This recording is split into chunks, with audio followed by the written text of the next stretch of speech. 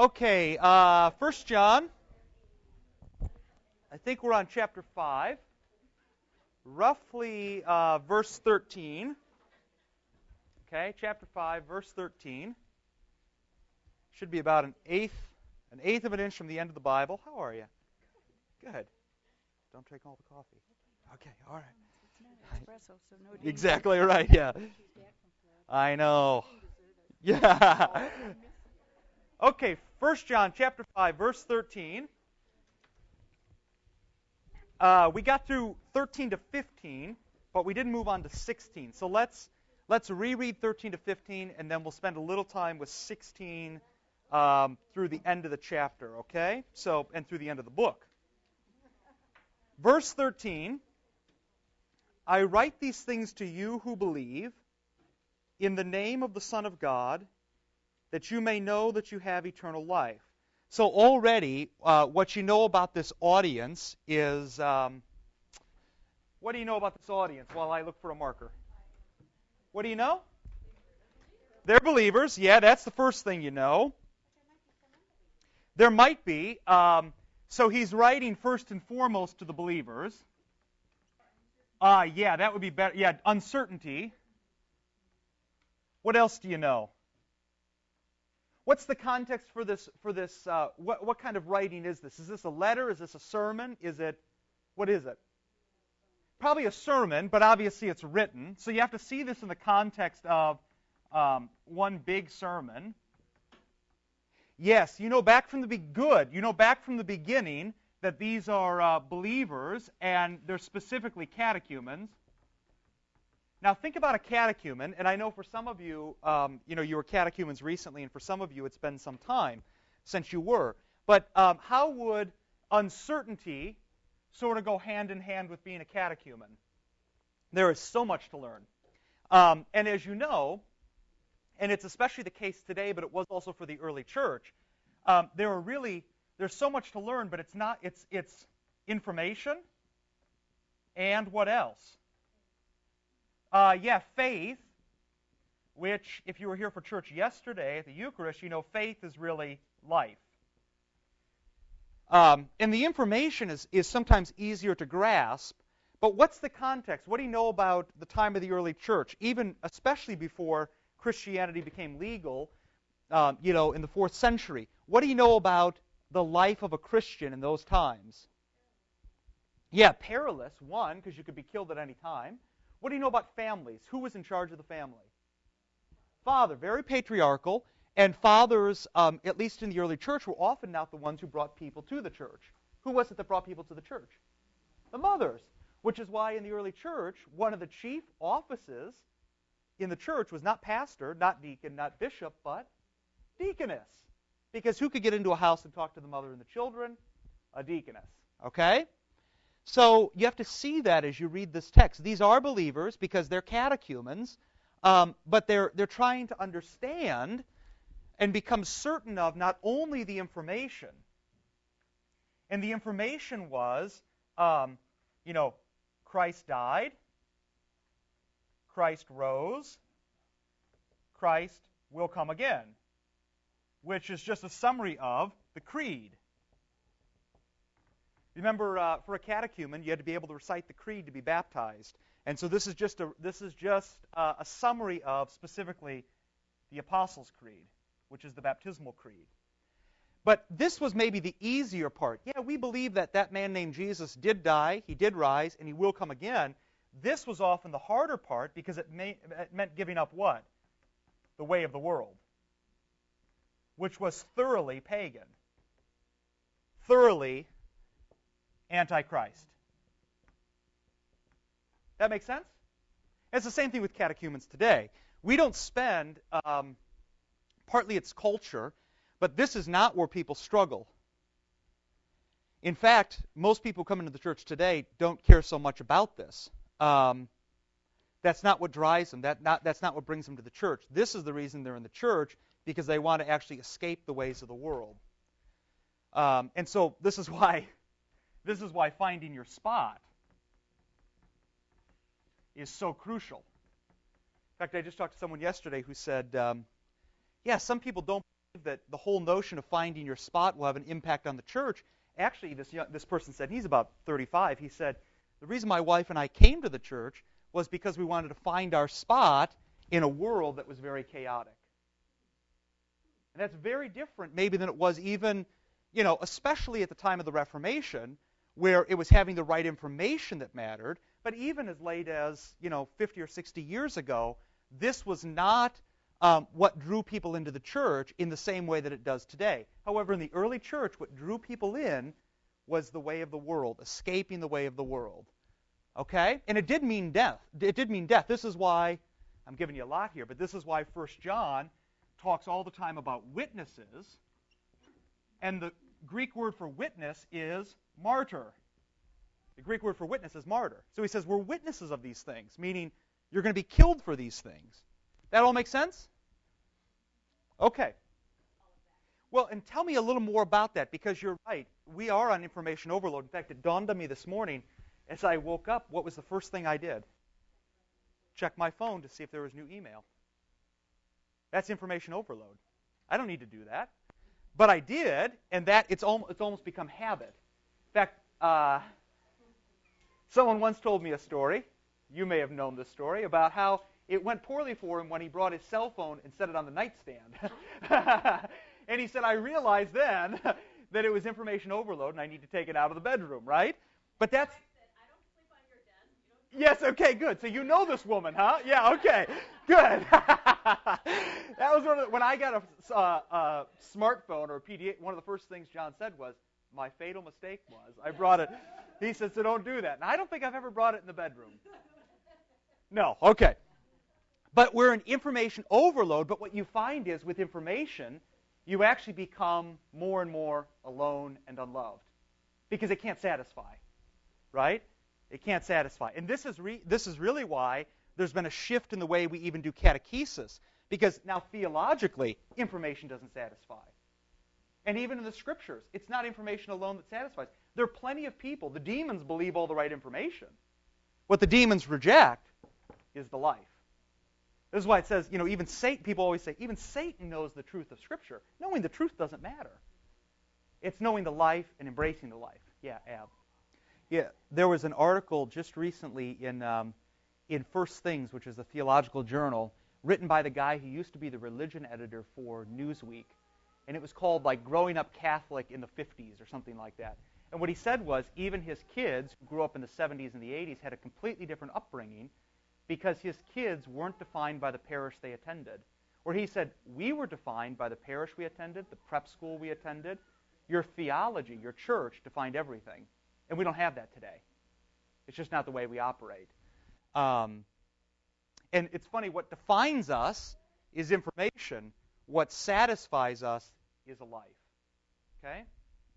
So, verse 13, I write these things to you who believe in the name of the Son of God. So what they believe in is not Jesus. He doesn't say that you believe in Jesus. You believe in the name. That you may know that you have eternal life. Certainty is different than assurance. And this is the confidence that we have toward Him, that if we ask anything according to His will, He hears us. And so here, this is what I gave you last week. The will of Jesus is just His name in action. Remember, Jesus never works outside of His name. So if you can't find it in His name, you can't ask for it, nor can you say, this is what Jesus wants from me. Okay? And so Jesus, what's Jesus' primary name? Way, truth, life. Okay? And these two, we often agree with this. These are the two we struggle with. You can't kill helpless people and say that Jesus is life, and you can't tell a lie and say Jesus is truth. His will is His name put to action. And if we know that He hears us, verse 15, in whatever we ask, we know that we have the requests that we have asked of Him. So He hears you and He answers you. And as I told you, Bernard of Clairvaux, he has that great line. He either gives you what you want or He gives you something better. But part of being a Christian, part of, if it was just purely information, the something better would be what you determine. When it's faith and life, the something better is what Christ determines. So sometimes the something better is a bad diagnosis, a death, loss of a job, things like that. So it's redirecting your focus and saying everything needs to be defined by Christ. Now, there's a shift. And so now he tells the people in the congregation how to care for one another. If anyone, verse 16, sees his brother committing a sin not leading to death, he shall ask, and God will give him life. What does it mean, he shall ask? What is that referring to? He will pray. Yeah, he'll pray. And God will give him life. To those who commit sins that do not lead to death. There is sin that leads to death. Now let's just stop right there. I don't think, and I may be wrong, I don't think we often think of in these terms as Lutherans. What do we say about sin? Yeah, exactly. We say a couple contradictory things, maybe. Exactly. We do say that, but we're not quick to really point out what that is, except we say it's rejection of the Holy Spirit, but nobody can describe what rejection of the Holy Spirit really is. So we say a couple things. Sin is sin is sin. So we say, for instance, missing an appointment because of a lack of organization or because you're a procrastinator or whatever it may be is equal in effect to someone who commits murder. Sin is sin is sin, right? At the same time, we say there is one sin that's unforgivable. Leave it at that. Then we also say sin boldly. Oh, it's true. We say it, right? You can see how this doesn't add up. We also say, and maybe this isn't a Lutheran thing, this is just oftentimes you hear it from Christians, we say sin and ask for forgiveness later. Okay? Say that again? Yeah, it is, but you hear it all the time. I hear it all the time at the church. Sin and ask for forgiveness later. You're like, I don't think you really mean that. So, you got a couple things. So what this says is all is equal. What this says is all is not equal. Yeah, exactly. Yeah. What we say here is some doesn't harm or doesn't harm as bad. And what we say here is, everything is forgivable. So you see here, and there are other instances of this, but you see here there's a contradiction in all these things. And then St. John gives you sort of a very basic understanding of sin, which is some sin leads to death. Some sin does not lead to death. So how do you determine, because we don't take, we love Luther, but we don't take Luther sin boldly on the same level as 1 John. We don't take, common consensus in the world, sin and ask for forgiveness later, as more important than John. And we don't take, sort of the common Lutheran understanding, sin is sin is sin, on the same level as 1 John. So first we have to start with John and work backwards. So what would define then sin that leads to death and sin that doesn't lead to death? How do you make that distinction? Good. What you have to good. Keep pushing. Good. So it is still sin, but it's not sin on the same level, right? Okay. So let's just put number 1 here, sin that leads to death, and number 2 there. So sin that leads to death, premeditated. Okay. Keep going. What else? What else would help you define this distinction? Because this is very important. 1 John, this is the end of his sermon. If you know anything about preaching, the 2 most important parts are where? Yeah, beginning and the end. You can say whatever you want in the middle because people don't always listen the whole time. But at the beginning, if you don't start off well, what happens? They're not listening at all. Yeah. And if you don't end well, they say, is this thing over? What happened? I didn't know it was over. So whatever he says at the end is actually very important. He starts off at the beginning with the whole discussion of love and how he speaks right to them. You're catechumens, you're young people, you're older men. And then at the very end, he's trying to get in all of his last great ideas This appears in the very last chapter, 5 or 6 verses from the end, so it must be important. Okay? This distinction must be important, and it must be a distinction that is somehow applicable to the congregation to which 1 John is writing. They must be dealing with this. So, sin that leads to death, one way to describe that is it's premeditated. What else? Yes, Donna. Okay. Okay, good. Good. Live question. Good question. That's a good question. Because I'll ask you a different question. Is there more than one way to reject Christ? Because how do we often think of rejecting Christ? Yeah, exactly. Don't go to church. We think of it as the college kid who sleeps in, and says, I don't need that church thing. Or the person who grows up and has some traumatic thing happen in their life, and what do they say? God must not love me. I'm never going back to church. And therefore we say, they've rejected Christ. Therefore they've blasphemed the Holy Spirit. Therefore they can't be saved. Or they aren't saved right now. Yeah, good. Because you've made God a liar. Yeah, okay, good. So one way, Donna, very dogmatic, doctrinal way, but still the right answer. That's why I love you. You were supposed to teach this week. Yeah. But you're right. Rejection of his mission. It's a very basic, it's a rejection of baptism. It's a rejection of baptismal gifts. It's a rejection of the person of Christ. Okay? Those are all dogmatic ways of talking. Yeah. You can do it on your own. Exactly. So that would be its most general, basic definition of rejection of Christ. And you're exactly right. The question is there more to it? Can there be more to it? Yes, Holly. Interesting. That's not the way I read it, but it very well could mean that. So you read this as, so we have two possibilities. One is physical. Okay. Yes. It makes complete sense. Here's the thing. I'm not confused. I'm just trying to figure out what John is saying. Because he could be saying one of two things. Because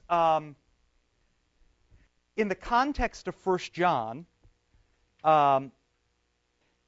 you have to. So this is where you have to read the book in context. The book in context. There are some books that speak often of physical death, like for instance 1 Corinthians. Because what are they doing? You have this problem where they're baptizing people that have died. Then they don't believe in the resurrection. Then you remember St. Paul says, if you take the Lord's Supper and you don't believe it, some of you are getting sick and some of you are even dying.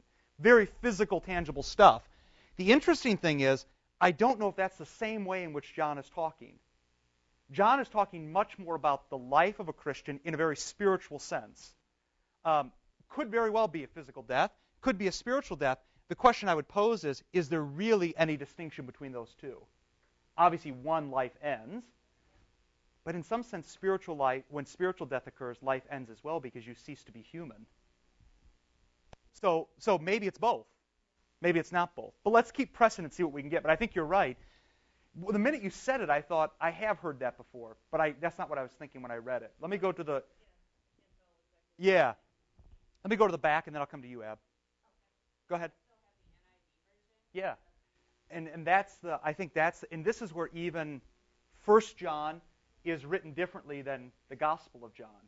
The Gospel of John is adamant about life that comes in physicality. The Word became flesh. But if you were a Gnostic, how did you have truth and life? It wasn't by physical stuff. It was by this and by spirituality. And so if it is true that he's writing against the Gnostics, that could be the point. So maybe, and again, this is the context, maybe it is more this than anything else. Abby? Right. And this is, so what you've basically done is expanded upon what both Donna and Carol said. Yes, and we talked about that. Remember we talked about persistence is the key to unrepentance. Because persistence means you don't care. Good.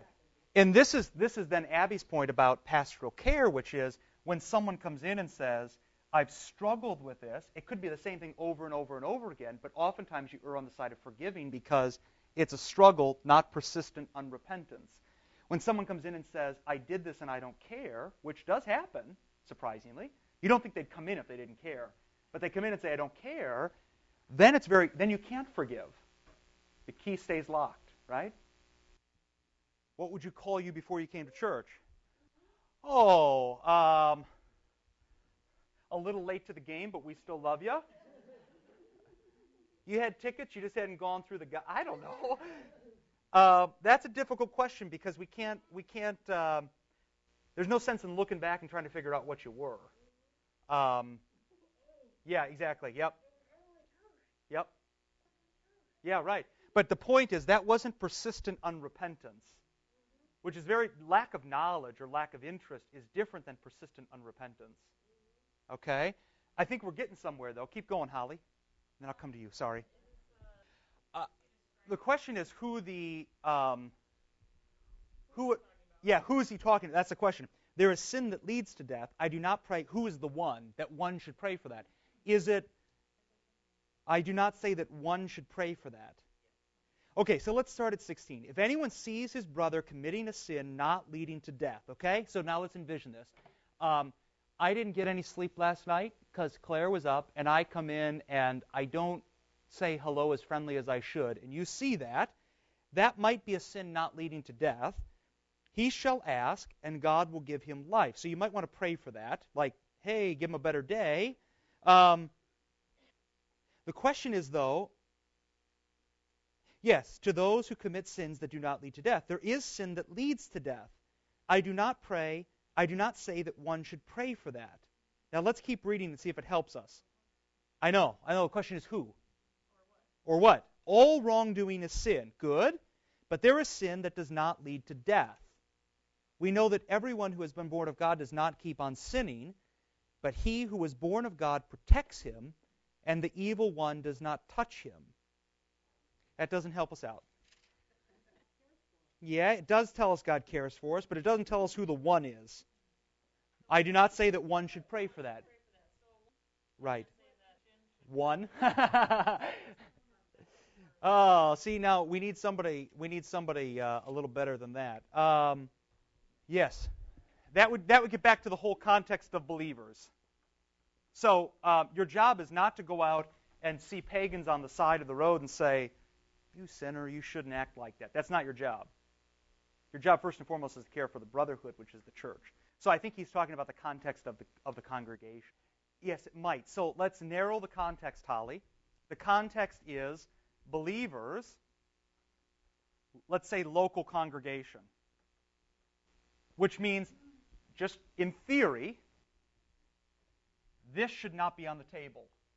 People who are adamant unbelievers. So I've got friends who are, they believe in Christian Science, they believe in whatever. That's not who we're talking about. Exactly. So the context is narrowed, which is the local congregation. He's writing a sermon to a congregation. So this, at least, is that Emma or Claire? At least, I said to the joy group, I can hear my own kids cry. That's got to be her. $5. So this, we think, in theory, should be off the table. Can there be unbelievers in a congregation? Yeah. But who's he writing to? Believers. But that doesn't mean these things are off the table. Okay? And it may mean, so you're not praying here, persistent. That could be part of it, yes. It could be part of it because, so who's given to, we need a little more board here. Could be don't judge. Why? Because God judges. Or at least you shouldn't. Good. Keep going. Because you can't. Yes, you can't judge hearts. There's the answer. We're done. Let's pray. Lord's Prayer. We're all going to go home now. Yes, it does. So the point is, there are some sins you can spot. There are some sins you can't spot. Sin that leads to death is oftentimes sin you can't spot. Now, here's the caveat. Sometimes it is sin you can spot. But oftentimes it's spiritual sins. So you can't say, so what does this mean? What can't you talk about? This is very good. You can't talk about motive. He or she is doing that because he or she wants this. Right? You can't say, this is happening And I think it's, you can't say it's happening and here's my perception of it, therefore this person is wrong. Why? You've judged hearts. Make sense? Now, but let's get back to this, because this is important here. Unrepentance is a sin that leads to death. How else would you describe sin that leads to death? It's not just unrepentance. What's some way you can spot this in yourself, not necessarily in others, in yourself?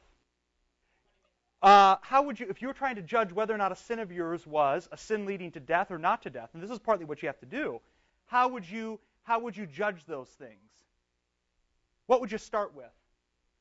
Foolish things. Yeah? How would you judge those as an adult? What objective standard would you use? Okay, someone else. What objective standard would you use? Commandments. Good. So 10 commandments. Maddie. Lead us not into temptation, but deliver us from evil. Amen. I can't believe you of all people said that. That's great. Touche. That was good. I've never heard that before. Okay. All right. So 10 commandments. What else would you use? Yeah. I can tell you the way the church has often talked about this, and I mean the broader church here, because Lutherans for some reason haven't engaged this text real thoroughly. Oftentimes the way the church has talked about this is it's judged by the 10 commandments. So here's the thing. Having a bad day at its core may be a sin against one of the commandments, but it's not the same sort of thing as when you have an affair. Waking up and having a bad day is a different sort of deal. So 10 commandments, or as they call it, grave matter. These are grave sins. When you break, this is the thing people don't understand. Oftentimes, if you were judging, and now I'm talking about the church here, not the world, because the world it may be different.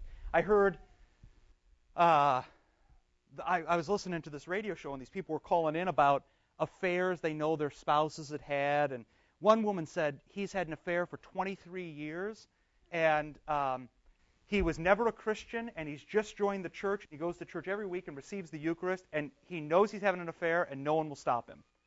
Here's the thing. That's grave matter. We all know it.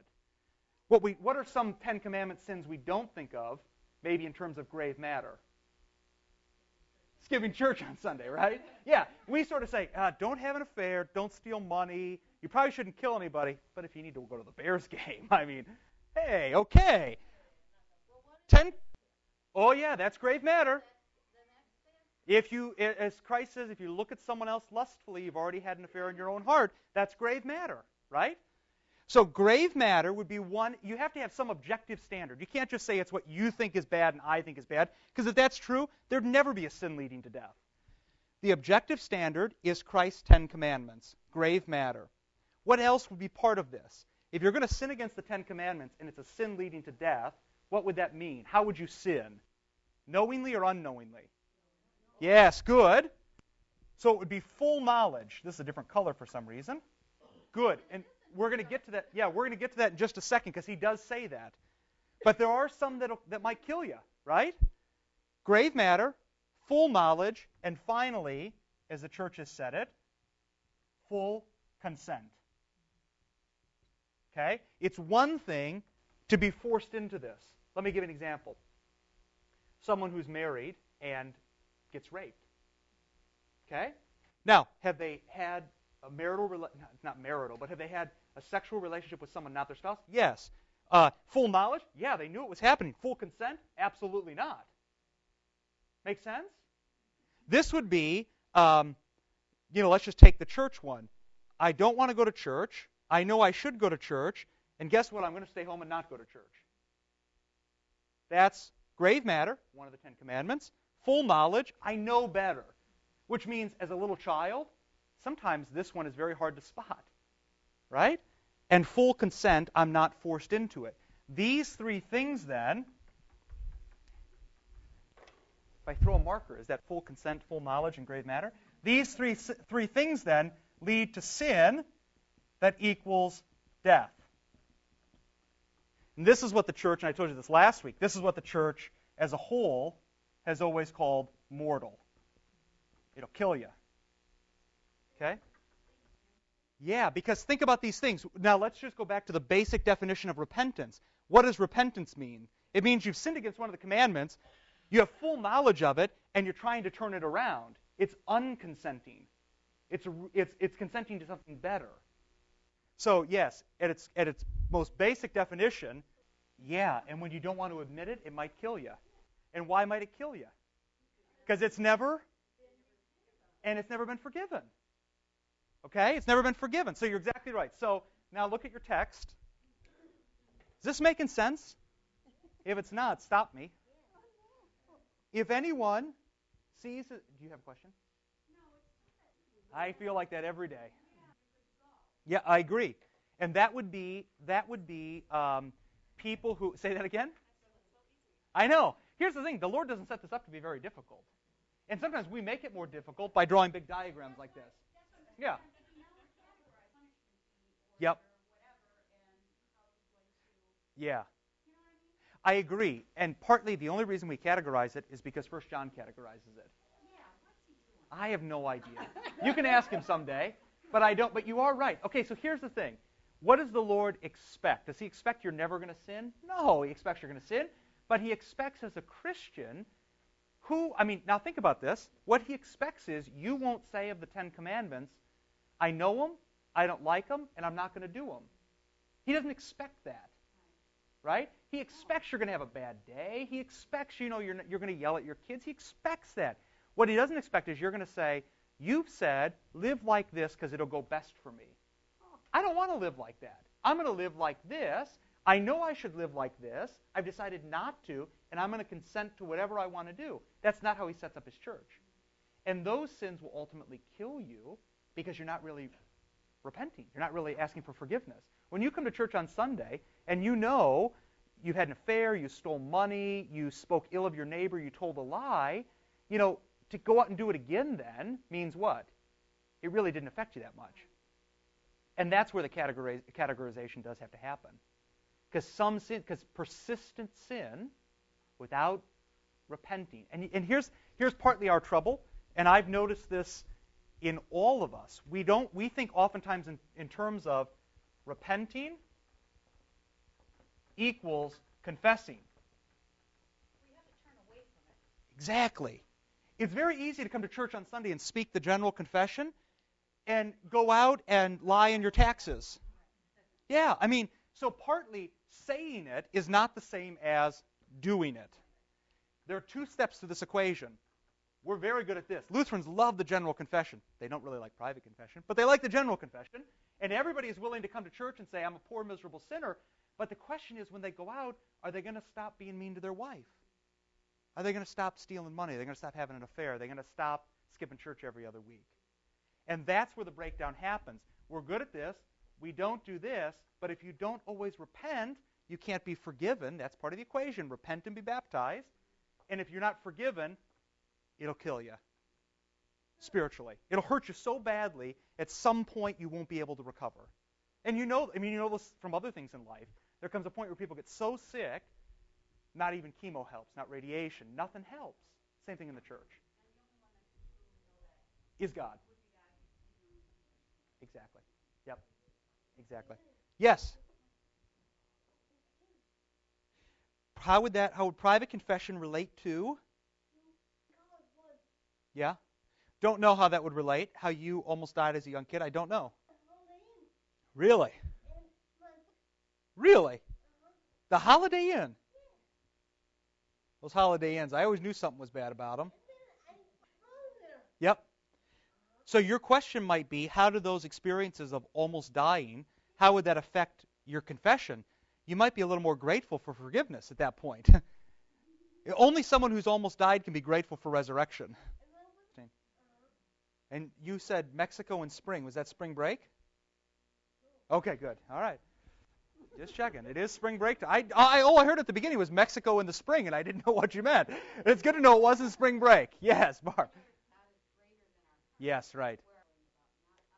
Exactly. That's exactly right. And it gets back to your point, Lisa, about only God can judge hearts, which is oftentimes pastors or people think pastors judge hearts. That's a misunderstanding.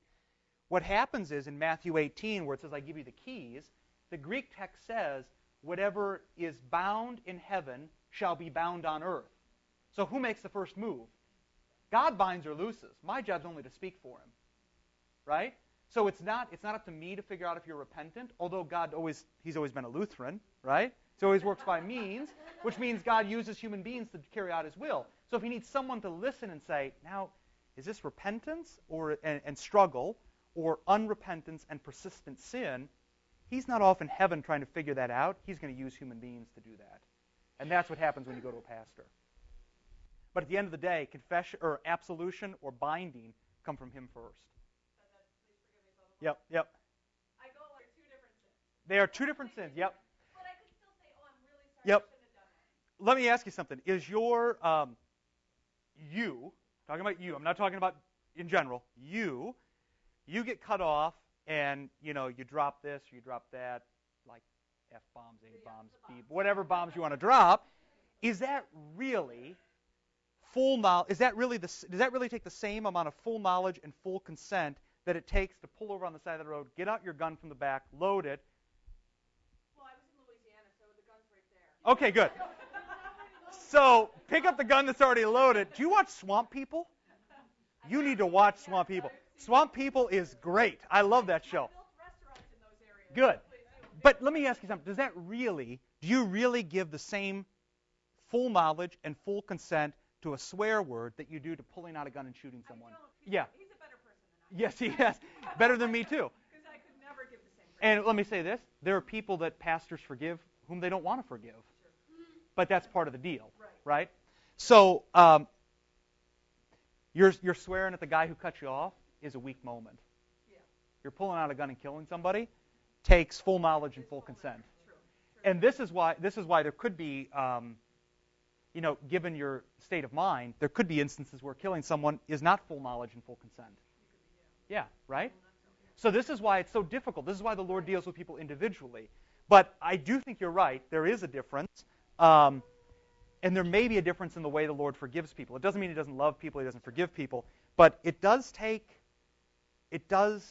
got to imagine the Lord has to be extra merciful to say to someone who's done things to children or women or people who can't help themselves, I forgive you and you're part of the family again. And this is why the church has always talked in terms of repentance is a long process and restitution is a long process. So the Lord actually expects people are going to try to make things up. And that's what we oftentimes forget. We think the Lord says to the death row inmate, you've killed 20 people, I forgive you and love you, and you're in heaven, it's all going to be okay. Yeah, He does do that, but He also expects that they're going to try to make some wrongs right, which is why, and this gets back to the mortal and venial, this is why the Catholic Church doesn't believe in the death penalty. If you kill somebody on death row, they have no chance for restitution. Okay? Yeah. Yes, Donna. Yes. That's very insightful. I hadn't thought about that. But because remember what Jesus says on the cross of His persecutors is, Father, forgive them. And remember He says, I could call down legions of angels, basically, to wipe them out, but I won't do it. And so you're right. Maybe part of it is broader than the local community, which is He knows these people will be killed, and what He says is, don't destroy your enemies. Don't destroy your enemies. Which is very hard. It's going to be very rough. Exactly right. That's exactly right. Thank you. That's actually very helpful. I hadn't thought about that. Look at verse 17. All wrongdoing is sin. And wrongdoing, of course, has an object, which is Christ, and has an objective standard, which are the 10 words. But there is sin that does not lead to death.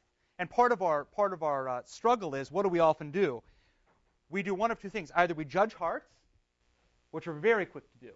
He's doing this for this reason. She's doing this for this reason. Or we equate this kind of sin with having a bad day, which can't be done either, right? Somebody has a bad day, and we say, they're going to hell. It's true. I said somebody write to me this week, I'm writing you because I'm worried you might be going to hell. I said, okay. Partly, their nervousness is they've equated mortal sin, to steal somebody else's term, with everyday venial sin, right? And there is a distinction in the Scriptures. So having a bad day is not the same thing as full knowledge, full consent, and grave matter. The rest of it? The rest of it in the... Good. Yeah. I think you have to, like Jan just quoted, I think you have to read the rest of that verse, which is the gift of God is eternal life. All these people have the gift of God. So, in some sense, this is why there's Easter. Exactly.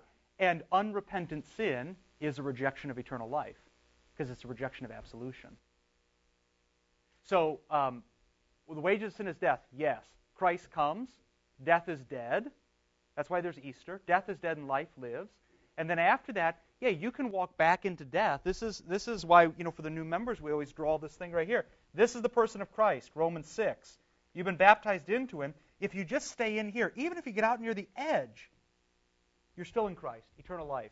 The minute you walk out here, you're a dead man, because then it's all you. And then you're back to the wages of sin is death. You've rejected the second clause.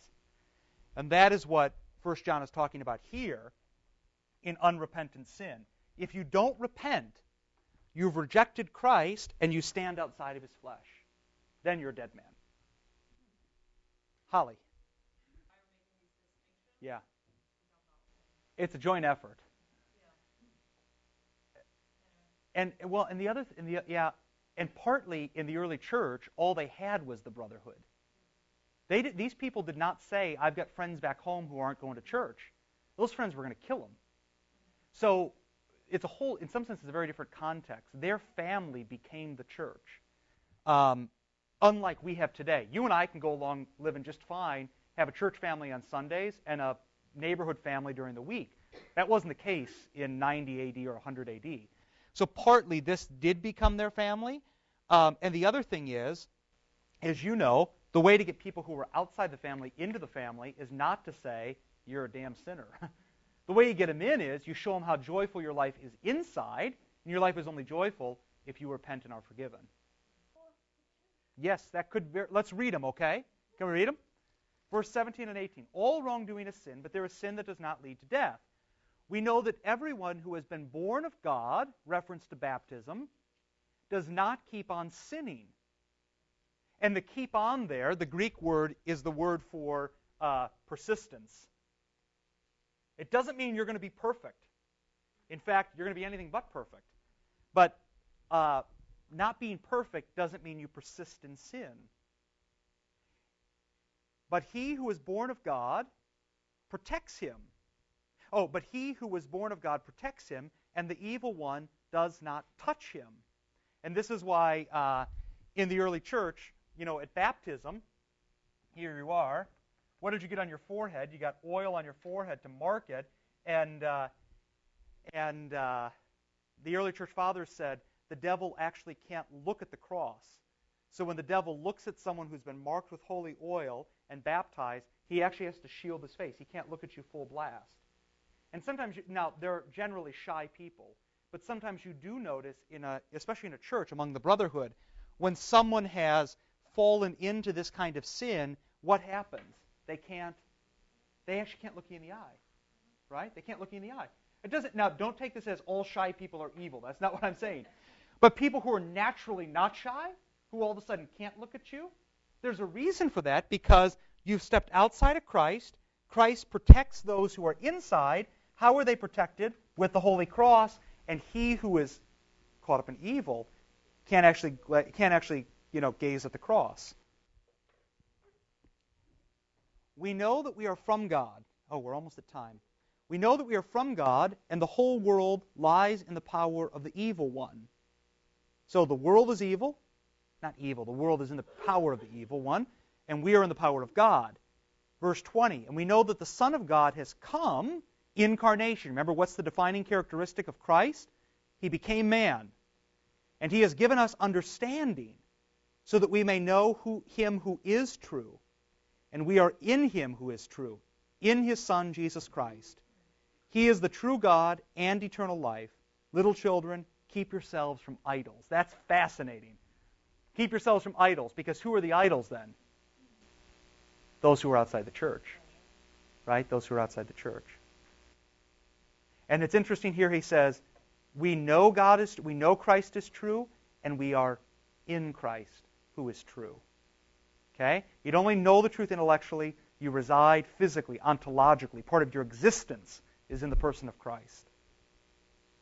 Okay, any final questions? It is Holy Week, so next week. So obviously we won't meet next Friday. Please, just a little reminder schedule-wise. Remember, we have private confession Tuesday through Friday, 3:30 to 5, right upstairs. Friday, the Eucharist at 12:15, I think. A service of readings that night. The big deal is the Easter Vigil. This year we'll receive new members at the Easter Vigil and also receive our confirmation students at the Easter Vigil. So, it's a 90-minute, 2-hour service, but it's glorious. It's the best service of the year. So if you can come, please come to that because we'll be receiving new folks, and all of our confirmation kids will come through, and that's always a good day. Monday, Thursday, Eucharist, obviously, at 12:15 and at 7. And then, like I said, Eucharist at the chief service on Friday, which is 12:15, readings at night, the Vigil, the Eucharist, and then 3 on Sunday, 7:45, 9, 11:15. Okay? So it's a busy week. Pray for your pastors and your church because there's a lot going on. Lord, remember us in your kingdom and teach us to pray. Our Father, who art in heaven, hallowed be thy name. Thy kingdom come, thy will be done, on earth as it is in heaven. Give us this day our daily bread, and forgive us our trespasses, as we forgive those who trespass against us. And lead us not into temptation, but deliver us from evil. For thine is the kingdom, and the power, and the glory, forever and ever. Amen. Okay, have a great Holy Week.